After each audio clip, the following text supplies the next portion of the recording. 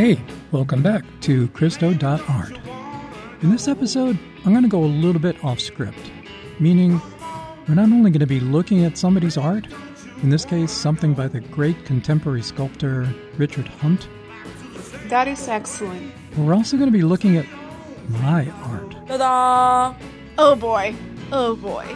In this case, a couple of photographs I took of Richard Hunt's work. And I'm not going to talk so much about looking at the sculpture or even at the photographs. Really? You'll be able to see them on the website. Instead, I'm going to let you in on what happened the night Richard Hunt's work became a part of who I am as an artist. And in the process, I'm going to introduce you to one of the ways your own muse might tend to show up and lob you a softball. Just beware, it might be a 16-incher, which, as anyone from Chicago would know, is not as easy to hit as you might think. Watch out! Watch out! Baby, don't you wanna go? Come on, baby, don't you wanna go? Back to the same old place, the sweet old Chicago. I was walking home from my office one very mild October evening, and just as I was passing the northeast corner of Jonquil Park, it began raining like holy hell. Now, unlike Owen Wilson's character in the Woody Allen movie, Midnight in Paris, it's a film that just tickles my love for Paris and all things Hemingway. I'm not a guy who likes walking in the rain, especially without an umbrella. But there I was, and as much as I like, and maybe even love, Chicago, well, I lived there for 30 years, Chicago is not Paris. Ooh la la. But that night, in a strangely amazing parallel to Midnight in Paris, something magical was about to happen.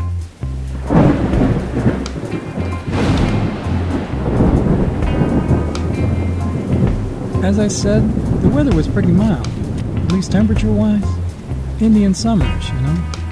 But this was no summer shower. This was a full-blown, wild and crazy thunderstorm. Real Sturm und Drang stuff. With lots and lots of thunder and lightning. And I gotta tell you, those lightning bolts, they were not only all over the place, they were coming on practically non-stop. So despite all that rain and the obvious danger, I stopped to watch.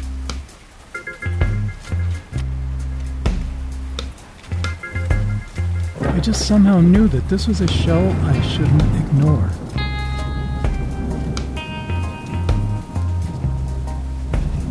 Of course, I didn't know intellectually why I felt that way.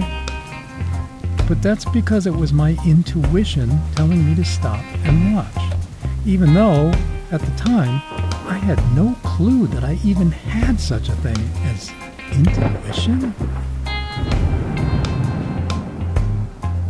I also didn't know that this was a moment of pure kairos.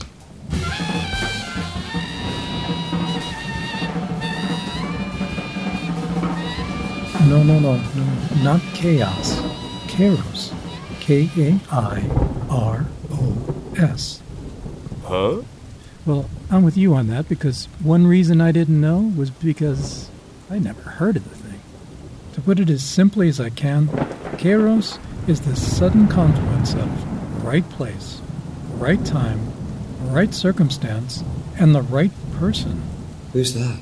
Who, by the way, had better take the right action, or else. Also, it's one of those things that can never be predicted. What it amounts to is a moment that's perfectly ripe for your creativity, and it's something that your intuition is always on the lookout for. Now, as I said at the time, I didn't know any of this. My intuition did. And that's why I stopped. So there's this one thing you should know about kairos. What's that? It's that you can't miss it.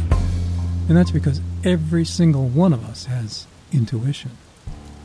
And there will always be moments that are perfectly right for our creativity. You just have to cultivate that creativity. Otherwise, those moments of kairos, they're going to be few and far between, which is bad enough. But worse even, is that if you don't take the plunge and act on it, it'll turn on you and become something you will never, ever forget, but will always, always, and always regret. Oh no. Oh no. Believe me, I know, because I've flubbed it way too many times. Oh crap. But this wasn't one of them, Hooray! and I've got the photographs to prove it. Oh, very nice. I'm not even going to try and describe them to you. You can see them on the website, and I really do hope that you take a look, because once you see them, I think you'll understand kairos a whole lot better. Roger that. But it's okay if you don't, or if you can't see them. I'm going to describe the moment in a little more detail, and that should give you the picture. As I said, it always involves a right place. So let me tell you a little bit about that right place, that particular right place.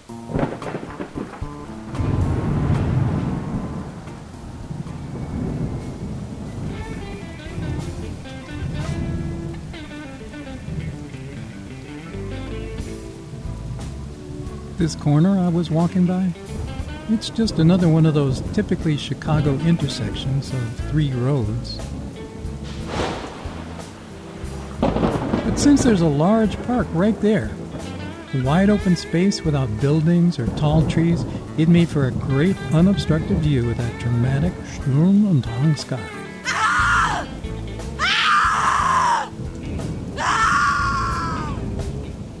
And this corner has another decisive feature. Richard Hunt's sculptural homage to John Peter Altgeld. Now, Altgeld, in a somewhat cliched Chicago context, well, he was one Illinois governor who didn't end up behind bars. And get this, the guy was actually voted out of office for his integrity.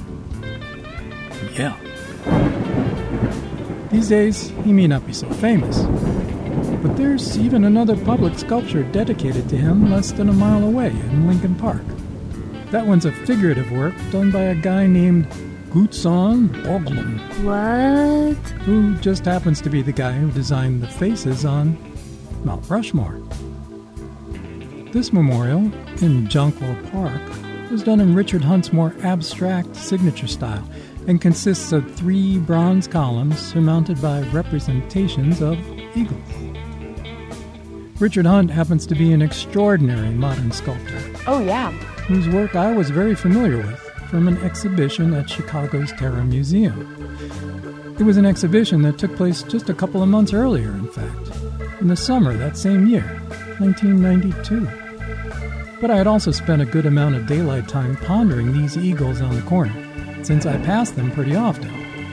And funny enough, his atelier, his studio, just happens to be right across the street from that park. Now, something else I didn't know at the time was the fact that corners like this, the meeting of 3 roads, are considered sacred to the goddess Hecate. And you can read about her in all sorts of places. But what I understand best from my own reading, especially that of Carl Jung, is that she is and always was a conceptual representation of intuition. Make of that what you will. I just appreciate the synchronicity of it.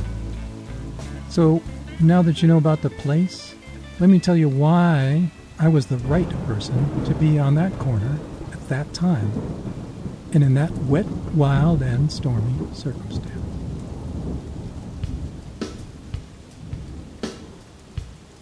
First of all, this was a time in my life when I never went anywhere without at least 1 and sometimes 2 cameras. And fortunately, that night, I was carrying a 3rd one, my plastic Arrow camera. The Arrow was a super cheapo copy of the famous cheapo Diana camera that was actually a toy camera with a really quirky plastic lens. And this was something that Robert Clark Davis had introduced us to in the photo class I was taking at the time. The Diana had been in vogue with fine art photographers for some time, but they were no longer being made, and so originals were not only rare and expensive, just finding one was considered a real coup. Ooh! But Clark hooked us all up with an Arrow, which was essentially the very same thing, and it cost less than $5. It was a hoot to use, but unfortunately, the shutter spring on mine gave up the ghost after way too few rolls of film, something like 6 or 7. But even more unfortunately, the Chinese company that made and sold them, well, they just abruptly stopped selling them right around the time my shutter spring blew. Damn! So there was no way to replace it. And that left me with a toy camera that was pretty much useless, except in 2 very particular situations. One of those situations was meant for the near future, because I had decided to turn it into a pinhole camera. The shutter could be held open by hand or by tape and closed whenever I figured I'd waited long enough for a decent exposure. And boy oh boy, that waiting, did that ever get me into trouble?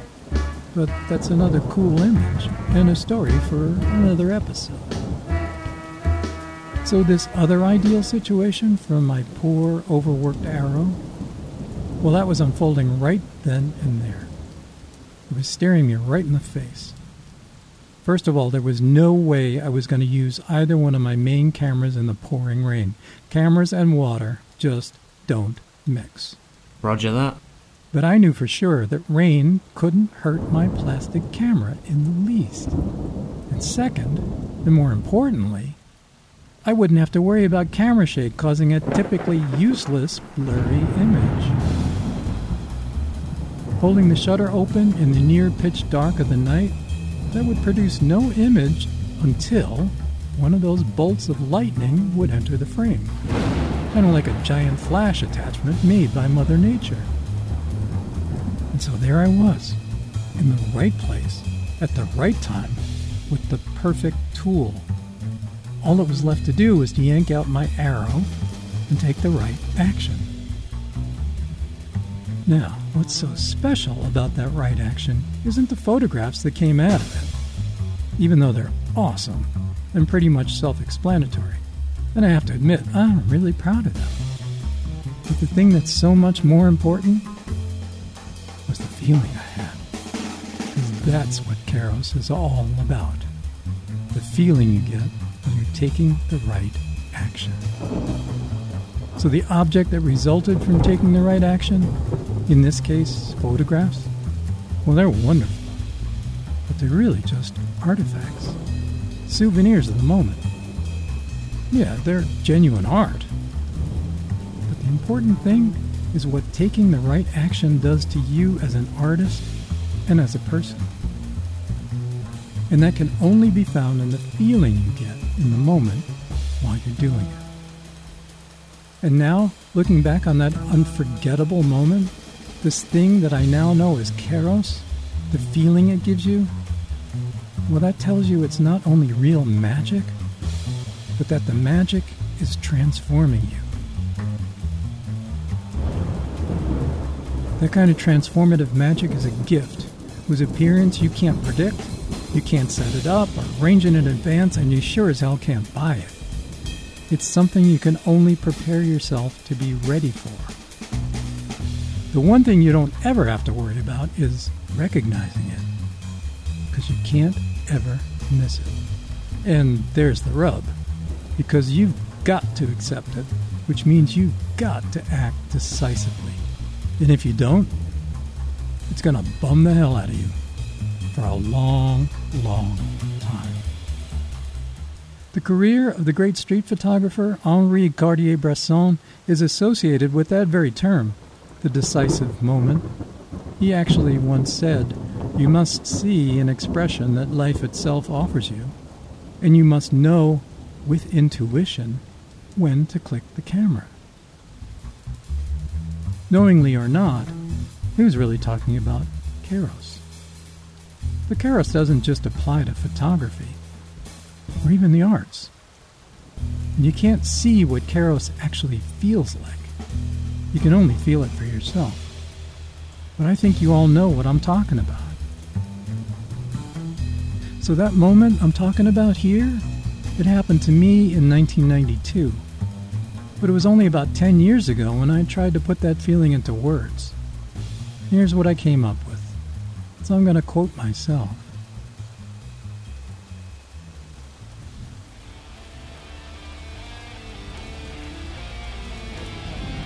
I can't even describe to you how excited I was to be standing there in the rain and catching lightning on film. It was here, it was there, it was left, it was right, but I was catching it. I just stood there with my heart pounding and tried to calmly frame my shots, focusing on those sculptures I respected and knew so nearly intimately. I just had to wait for the lightning, like some fantastic, sublime strobe light, to do the rest. And when I finally ran out of film, I was so excited and happy, I was shaking inside.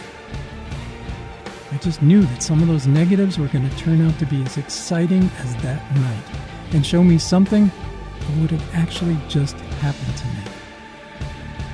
Now, suppose the concept of a peak experience makes sense in this context, but all I knew was that I felt more alive than ever. So that's where I left the writing of it back in 2009, and now I realize that Kairos is the magical moment when all of your hard work and preparation actually transforms what you're working on into art and turns you into an artist. In other words, it's the very thing that's necessary to turn your life into a work of art.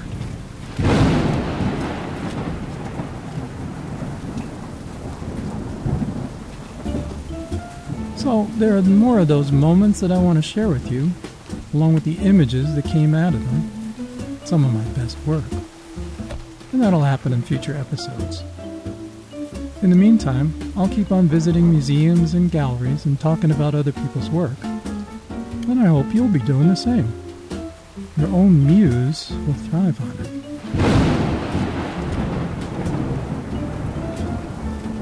Thanks for listening. If you dig the show, please share it. And if you got any comments or questions, just drop me a line. You can find transcripts, links, and images in the show notes, all at Kristo.art. Kristo.art.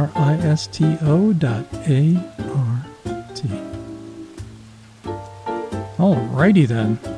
Ciao a tutti.